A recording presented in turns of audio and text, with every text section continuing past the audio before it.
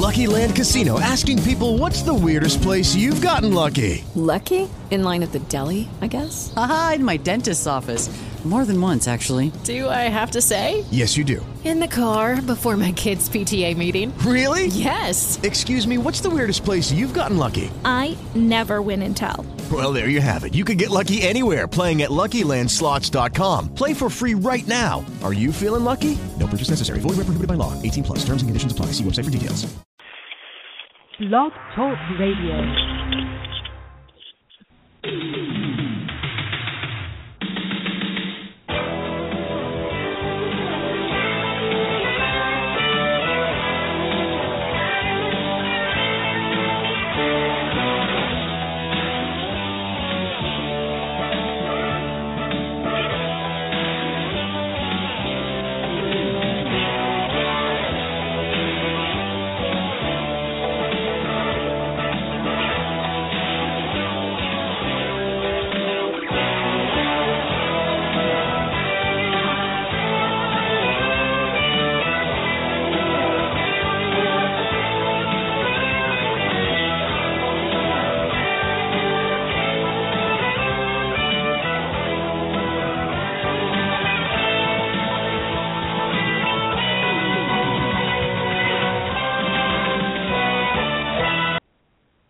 Hello, wrestling fans, and welcome to another episode of the Pro Wrestling Opinion Show. And we are running down 3 more of the greatest matches in the universe.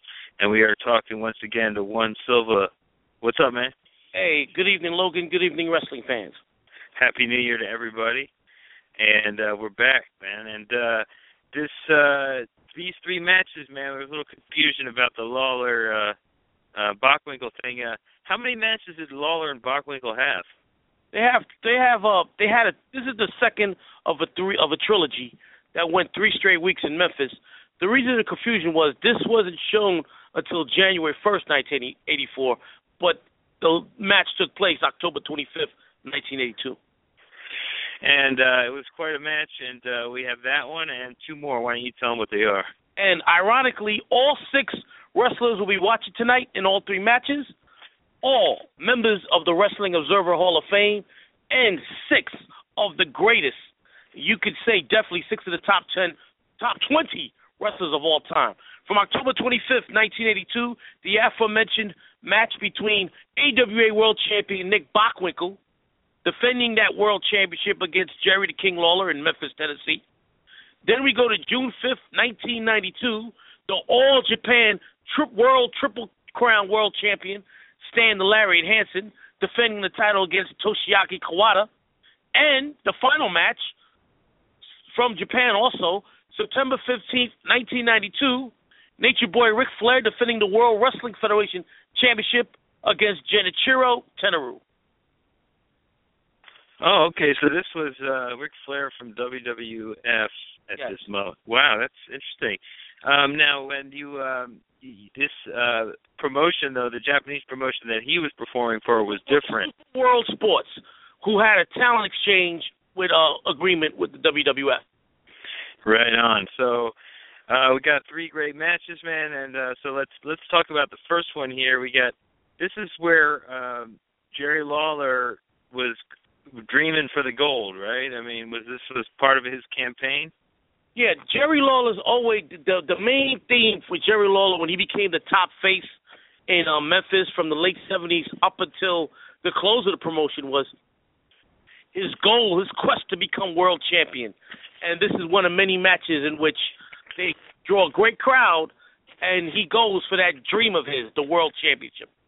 And does he ever achieve it, ever? Yeah, one of the matches we covered here from May 9th, 1988, when he defeated Kurt Hennig for the AWA World Championship. Oh, that's right. Yes, and but I mean, it was a long road coming before that, many attempts. So this one was a close one.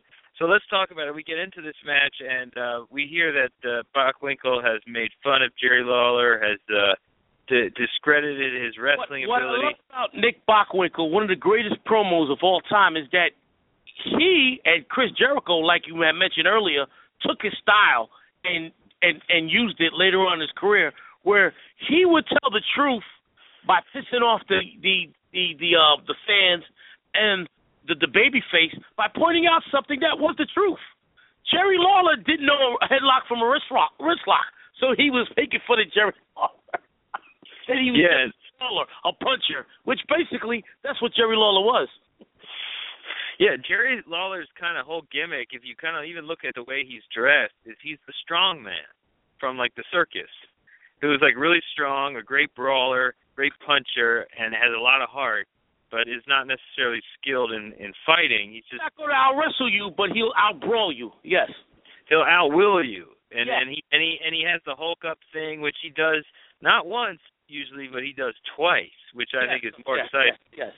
And which I thought was great because like the first one is pretty big. The Hulk up thing because he did that before Hulk Hogan. I think the first person that did that was I think Dick the Bruiser did that back in the 50s. And I know Bruno Sammartino used to do it before Lawler and Hogan. Well, it's a common babyface thing to do, but especially for the strong style babyfaces. And he's definitely no exception with that. He does it very well. And yeah, I mean he did it first before Hogan. But talk about the history of Lawler. Say it again? Talk about the history of Lawler.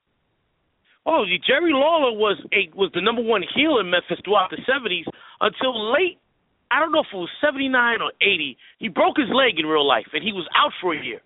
And Jimmy Hart was his manager. And so throughout that whole year Lawler was out, Jimmy Hart was making fun of Lawler. Oh, baby. Oh, he broke his leg. Oh, wow, whoop-de-doo. He's not coming back. We don't need Jerry Lawler. So by the time Jerry Lawler came back, the fans were on his side because Jimmy Hart had run him down for a whole year. And from that moment on, he became the king of Memphis. So he started out a heel. Yeah, he was a heel he would feud with Jackie Fargo, who was the original king of Memphis. But he was a different kind of heel than the heel we see in WWF later. That clowny heel. He was a smart alecky, wimpy heel.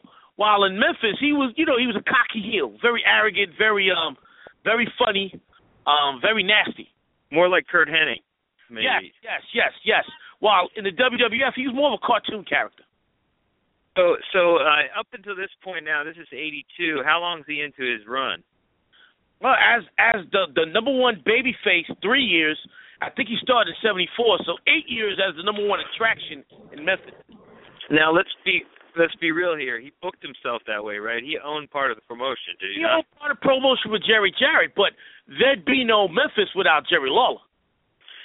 Well, that explains that. Like, how do you explain Flair? I mean, did he have some kind of part ownership? No. It was rare when a guy owned a promotion. The Sheik owned Detroit, so he always pushed himself on top. Lawler was half owner with Jarrett, but he wasn't always the owner. That was a way of Jarrett keeping Lawler from jumping ship to another promotion. Oh, I see. I got you. And he probably would have stayed. He shouldn't have moved. He was fine where he was. He was perfect. Yeah, but by him having 50% of Memphis of that territory, I mean, him leaving, he's the number one draw. One time he did leave to take 6 months off, and he had to come back early because the gates had died. Yeah, he was the one-man show propping that shit open. Now, when he gets in here now with this AWA champ now, wasn't they part of Crockett at one point or not really? It's totally separate. Who? His division there, the Memphis. You know about Memphis? Memphis. Yeah, Memphis. No, Memphis was always a AWA territory, and in 84, 85, a conglomerate of promoters, Memphis, Crockett, Watts, Georgia, got together and formed the Pro Wrestling USA, which they combined. They try to combine their talents to go up against McMahon in the WWF. It failed because you had too many chiefs. Absolutely. And okay, so you now have this match here, okay, with AWA champion Nick Bockwinkel going up against him in his own Memphis here. He's finally getting the chance that he's got. So you got Bockwinkel coming in and getting some good old-fashioned wrestling holds on him, doing arm locks and hammer locks and the wrist locks on him, and he keeps trying to power out of him, but like basically Bockwinkel displays his wrestling ability and laughs about it. And eventually, I think he powers out of his thing there, and he starts to get some momentum. The first 10 minutes is him wrestling Lawler. But once Lawler gets out of the holes, he breaks out of a wrist lock and turns it into a brawl. Lawler dominates the rest of the match. Yeah, Lawler, I mean, he's getting beat on in the beginning, and then he comes back with a crossbody. I mean, he throws him, he crossbodies him. They really put over Lawler's strength here in this match here, like over the technical ability, but they also put over the strength of Bockwinkel, and they talk about these two big men. And you have these two master workers, master manipulators, so there's no way in the world it's not going to be a great match. These guys know how to work the crowd. Bockwinkel knows how to make his guy look better, and Lawler knows how to feed off the crowd and play to his strengths. And goddamn, did anybody ever throw a better work punch in the history of wrestling than Jerry Lawler? Yeah. When Jerry Lawler comes back, and he's throwing, he's knocking you out the fuck out with that right hand. Oh yeah, but it's weird because he kind of throws them almost like a cartoon, but at the same time they're fast and they look like. But they look like they're going through you. They're not falling short. I mean, no one threw a better work punch in the history of wrestling than Jerry Lawler. The closest one was Terry Funk. Yeah, I mean it's not. Yeah, you really look like he is beating. I was watching him also against Andy Kaufman, and he laid it in there too. It looked like he really killed him. One match against Andy Kaufman where he looked like he broke his neck with a punch, but he never touched him. Right. But anyway, so when we talk about this match now, he comes to come back, right? He has his little Hulk up moment, and there's basically a big fucking pop for that. But I think somehow, I guess through an eye gouge, Bockwinkel gets the upper hand again. You're right, yes. So there's this, but Bockwinkel doesn't do a lot of his stalling that he did, a lot of his matches here. He went right in on him here, and so this match is pretty eventful. It's not a slow match by any means, which I thought a lot of Nick Bockwinkel matches. And Logan, it would depend on who his opponent was. If he fought a stiff like a Baron von Raschke who couldn't move, he had no choice but to kill time, make it longer. But when he wrestled a seasoned worker like a Jerry Lawler, like a Rick Martel, like a Kurt Hennig, he didn't have to do that bullshit. Yeah. Now there's a ref bump here, or at least the. That's the pivotal part of the match. Lawler has Bockwinkel in the corner, and he's raking him with those great work punches. And referee Jerry Calhoun tries to break him up. He throws him out of the way twice. Finally. Oh no! Wait! Before that, though. Oh, the headbutt! Oh yes, it looked like they actually banged heads. You're right, that first one. Yeah, where he throws Lawler into the ref. Right into Calhoun, right? And it's because Lawler does an eye gouge.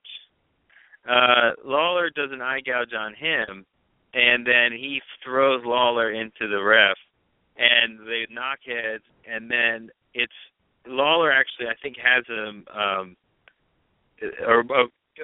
Bockwinkel comes down with an elbow, and then the ref comes back and gets two, but then Bockwinkel's thrown out of the ring, and then King basically starts bouncing his head into the turnbuckle and bashes his head into the table outside the ring. Yeah, and the timer's table.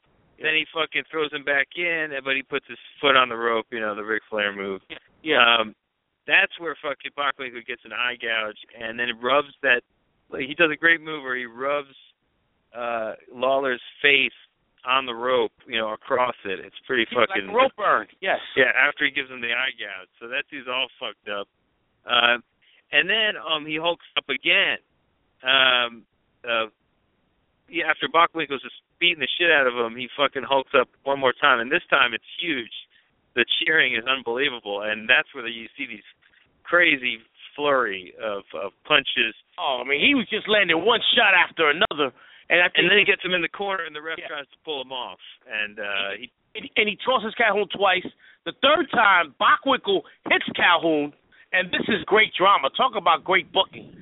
Lawler finishes him off and has him for the 3 count, and Lawler counts to 3. As soon as Lawler hits the 3 count, the referee rings the bell, so everybody thinks Lawler's won the title. Yeah, and the ref looks like he raised Lawler's hand right after that, so I didn't get it. Like, was it the Lawler hit 3, the referee raised his hand. So Russell's going crazy. The dream has come true. Yeah, it's the dream, all right. It's the dusty finish, right? I mean, that's what it was. And so the referee disqualifies Bockwinkel for knocking him out.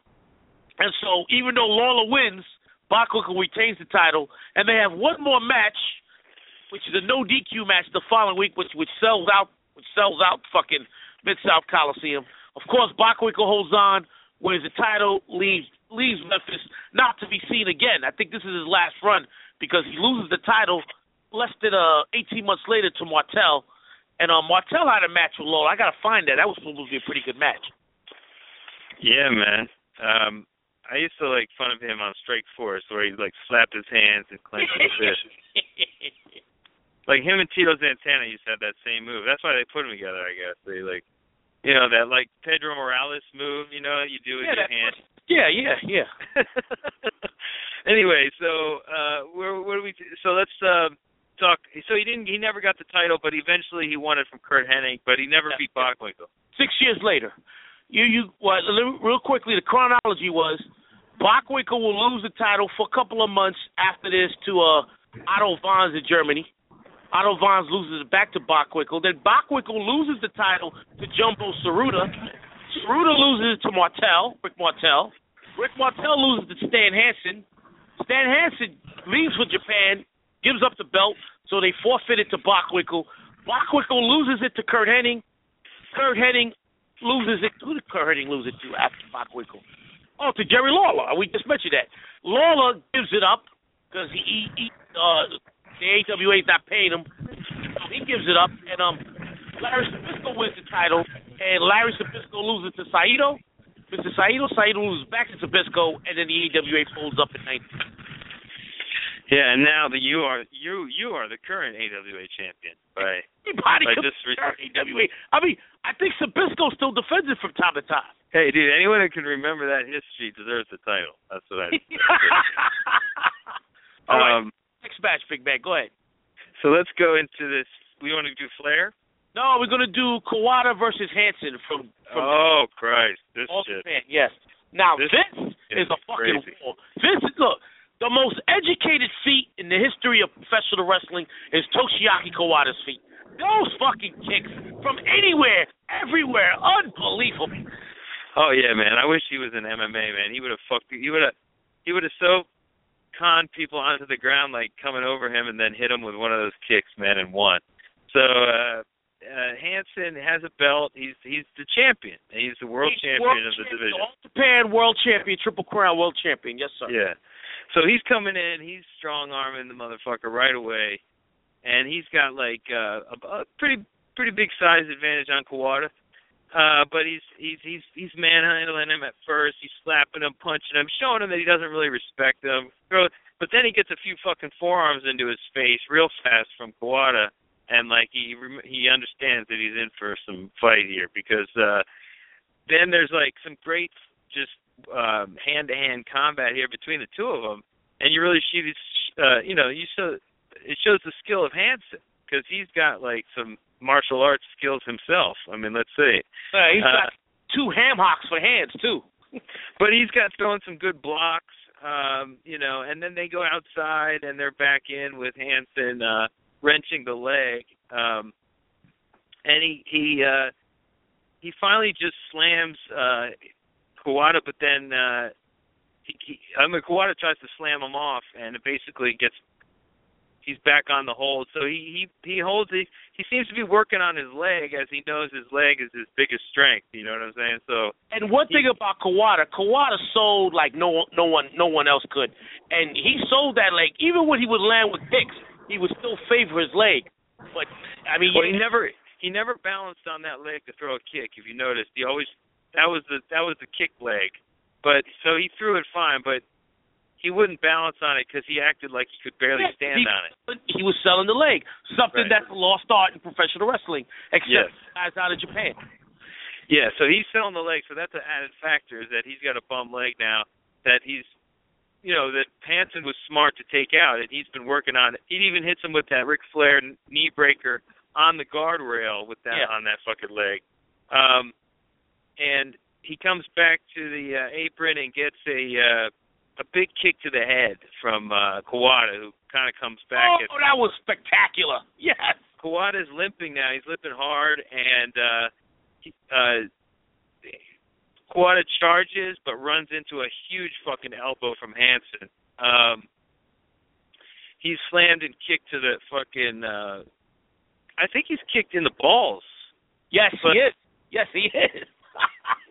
Yeah, okay, so they're back wrestling on that leg and ankle lock and all that, and he's wrenching that thing. It looks like he's gonna tear it off. And then Kawada punches him out and fucking kicks the shit out of him. Kawada's in trouble in this match. He kicks the shit out of him. That's basically what he does. I mean, it's like, and then you got outside. He puts fucking Kawada. I mean, he puts Hansen into the guardrail. Then he fucking and then fucking he gets shoulder tackled into the guardrail. Yes.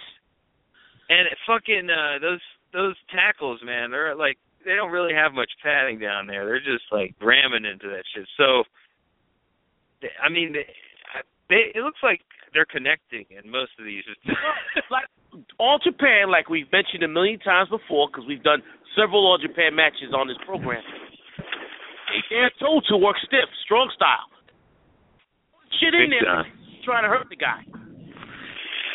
So yeah, so we get basically they get. Now I saw blood on Hansen's stomach. Where that shit was coming from? I don't know, man, but got cut in his stomach because Hansen at one point was acting like he got stabbed or some shit. Kawada gets shoulder tackled by Hansen from the fucking apron to the floor. Yes. Yeah, but then I guess Kawada gets a kick up when Hansen charges in again on and then basically we get a Kawada really selling the leg, really fucking limping, kicks Hansen in the head as he tries to come in. I can't even describe those kicks. There was one kick, Logan, where he went up in the air and just kicked him in the neck. I don't even know what the fuck you call that shit. Well, there's one point where Hansen's circling around the ring trying to figure out how to come in on Kawada, and it looks like he comes in after circling like all the way around, and he still gets beat the fuck up. So I mean, it didn't really help him to do that circling.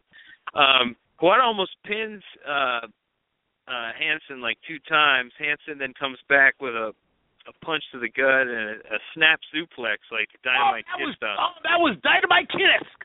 That was like a 300-pound Dynamite Kid suplex.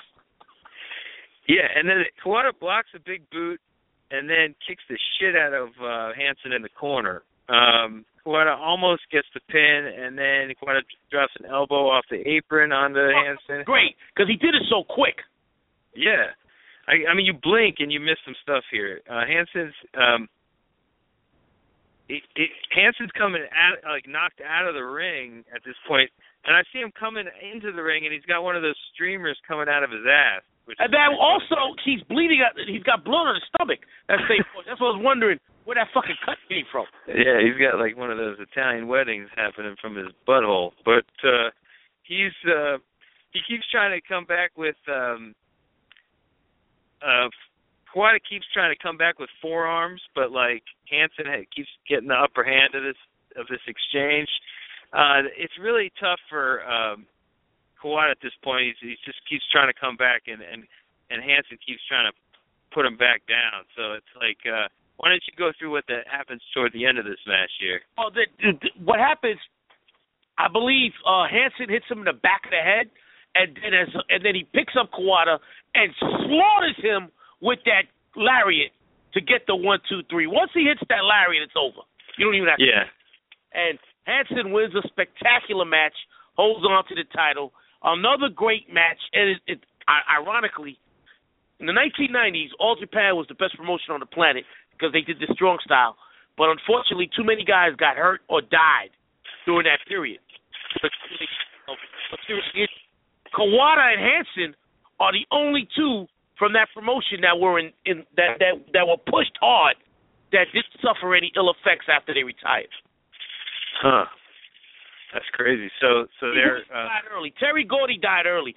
Mitsuharu Misawa died in the ring. Kenta Kobashi had cancer twice. There you go. Wow. Well, that's all you got to know, man. Now, Furnace had early Alzheimer's, died young. All these guys that were pushed that were in these matches, except for Hansen and Kawada. So now, okay, so here we are. We have one more match here. But you want to talk about how he lost the title? He won the title 2 weeks before this, Ric Flair. Hansen. Oh, well, Hansen would lose the title 2 months later to Mitsuharu Misawa. Right, but you're saying he won it from Ric Flair? No. You after this match, after Hansen beats Kawada, he holds it for 2 more months. No, Flair's in a different promotion. Yeah, that's what I didn't understand what you said. Okay, all right. So tell me about the title. You're saying that he drops the title at this point. After that, okay, fine. So let's go to the next match here. Flair had won the title 2 weeks prior to this match for the second time, the WF title, by beating Randy Savage. And what was he cheat? Did he cheat to win? I forget. Oh, well, what happened was Randy. Remember in the SummerSlam 92 match between Savage and Ultimate Warrior, Kurt Hennig and Ric Flair attacked Savage after the match was over and beat his leg, and that basically had him one-legged a couple of days later when he lost the title to Ric Flair, and Razor Ramon interfered in that match as well. And so, okay, so we have Ric Flair here as the heel WWF World Champion. Now, this was sanctioned by WWE, but they acted like this thing didn't happen, right? Yeah, well, if you look at the link I sent you, it will say on top in Japanese, the only letters you could see are WWF. So it's like WWF in Japanese, World Champion Ric Flair versus Shinichiro Tenaru. Interesting. Okay, so we got this match here. These two, this guy, Tenyru, had they met before? Yeah, we covered their first match, April of 92, on this show, about 6 months ago. And this was him also as the WWF champion? This was after he had lost the title to Savage the first time. Okay. So now he's coming in with the title. He's coming in the full Flair fucking image. He comes in, the first thing he does at the beginning of the match is give a woo, and he gets it back from the whole crowd. It's amazing, man. So he's big in Japan, Flair. Flair is big wherever the fuck he wants to go. Flair is the man. Yeah, he's the greatest of all time by far. But so we see some good grappling here. We see Flair showing his skills. He's no slouch in this stuff. And by the way, real quickly, before you recap the match, the one knock against Flair has been that he has the same match over and over again. This match looks like no other match he has. All right. No, and he still gets in his Flair spots too, which is great. He's working a totally different match. It's not the same match. It's not a formula type Ric Flair match. Right, but he gets his signatures there, like the flop, yeah, fucking top rope. You know, he even throws a drop kick in this match, which he never does. Does a lot of good stuff in this match. Now he gets some advantages. He gets kicked, clotheslined in the corner and chopped really hard. Then he does a Flair flop. But Flair then gets the upper hand for a while. He gets the arm and actually tries to submit him with the arm. Then he gets the sleeper and he keeps screaming out, "He's out! He's out! Ask him! He's out!" And he throws him into the ropes, gets the sleeper again, and then Tenyru finally gets a big clothesline off the corner, or out of the corner, and then Flair is out of the ring holding his neck, and then he plays possum in the corner, and then Tenyru charges in and gets fucking kicked, And then there was a chop that actually, like, was it the first four where they're going at each other with the devastating chops? I mean, to me, my favorite segment of the match was where they were hitting beat the shit out of each other with one chop and one slap after another. Yeah, it was definitely the chop wars going on here. And it would look like Tenyru was getting the better of Flair. I mean, Flair always gives it up on the chops. Like, it's funny because, like, as much as he's known for his chops, he always lets his guy, like, the people he fights. It depends on who he's wrestling. Like, if it's Pillman in his prime, Steamboat, McDaniel, Tenyru, he'll give those guys because those guys have great chops. But if it's Randy Savage or Hulk Hogan, he won't give them the advantage. He'll have them do something else. Yeah. And so Flair, it's weird because Flair in a lot of cases, like, he plays possum in this match and then, like, attacks. Then he does this body slam spot, you know, where he gets caught. And then he goes for the knee breaker, but then gets reversed in some kind of weird. The other guy turns it into a weird suplex. He gets the first fall through a pretty light-looking power bomb, I'd have to say. But then that was a botch spot. It was like he was worried about hurting Flair's back. That was a fucking weak-ass power bomb. Then Flair gets caught in a real sleeper, like a rear naked choke sleeper. Now, just explain to me quick. The rule is that, like, if you get a choke on the guy, you're not allowed to do that, right? The hole is supposed to not go below the guy's chin. Yeah, which, I mean, in MMA, it's like they choke you out, you know? Yeah, they choke you out, yeah. And that's kind of what he gets on Flair. He gets the legs wrapped and everything. So he's there, He's got his legs wrapped in a vice, and he's got him in the sleeper hole. Yeah, he's totally, like, choking the fuck out of him. And Flair, I guess what does he get, the ropes? I'm not sure how he gets out of it. That looks like an MMA move, right? That they use that today, right? Where they put your whole body in one shot like that. Yeah. So then there's Flair goes for that long suplex, and then he almost gets the pin. There's a chop war, and then he gets that eye poke on him. This classic dirty player game for Flair. And then he goes for the knee breaker, and that turns into a fucking suplex. He doesn't quite get it. So they're really building up this fucking figure four leg lock, you know, that it's coming and that Flair's... There is the master at breaking your body part down so he could eventually put the hold on. Tenyru goes for the fucking figure four and ends up, like, getting kicked off. And then he gets there's a big fight. He finally gets the figure four, and he gets the second fall through that, because Tenyru passes out from the pain. Passes out, yeah. And then you get Flair trying to put the figure four on, but then Tenyru gets some weird heel hook on him and starts trying to submit him while he's in the figure four, which is awesome. That was just classic back and forth. That's just classic strategy. It was like these guys are trying to outmaneuver the other guy. Yeah, and it's a classic stuff here because they're like going back and forth. Like Flair reestablishes the figure four, but then Tenyru like gets that heel hook back on, and they go back and forth with that for a while. And so it's just kind of it's just a back and forth with this one move that's getting over huge with the crowd, you know. Like, I don't know if this would go over with an American crowd, but I mean, maybe in the Crockett territory it would, because the move is over big. But they did something here that I hadn't seen done with it, you know. It was just like with a guy getting a heel hook on it, and that's where Flair almost passes out. And then he goes for the figure four again, but then gets rolled up. He doesn't get the pin. He does another fucking Flair flop. And then Tenyru goes to the top. Flair hits his leg and knocks him right off to the floor. And then he clips his leg. And then he gets the Tenyru's leg on the rope and fucking sits on it, you know, working him up for the figure four. Another knee breaker. He goes top, and then he starts showboating outside, and then gets kicked in the head and clotheslined to the floor. And then he tries to lift Flair back in the ring, but he can't. What I love about this, great ending. Now, it's a bullshit ending for the fans because of the double count out. but I love how they booked it. Flair's dead weight, so Tenru's having a hard time picking up Flair because if you're dead weight, it's hard to pick him up. By the time he can get him in the ring, the referee counted 10. Double counter.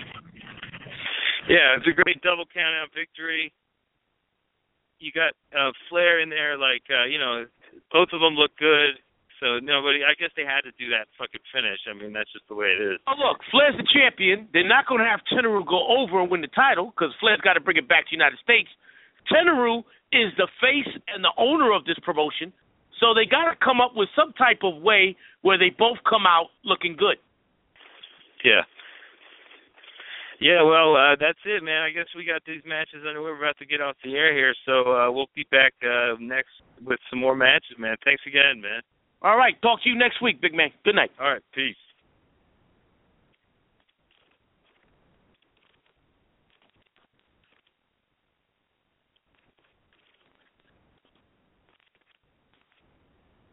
Judy was boring. Hello. Then Judy discovered ChumbaCasino.com. It's my little escape. Now Judy's the life of the party. Oh, baby, mama's bringing home the bacon. Whoa, take it easy, Judy. The Chumba life is for everybody. So go to ChumbaCasino.com and play over 100 casino-style games. Join today and play for free for your chance to redeem some serious prizes. ChumbaCasino.com. No purchase necessary. Void where prohibited by law. 18 plus terms and conditions apply. See website for details. Don't you love an extra $100 in your pocket? Have a TurboTax expert file your taxes for you by March 31st to get $100 back instantly.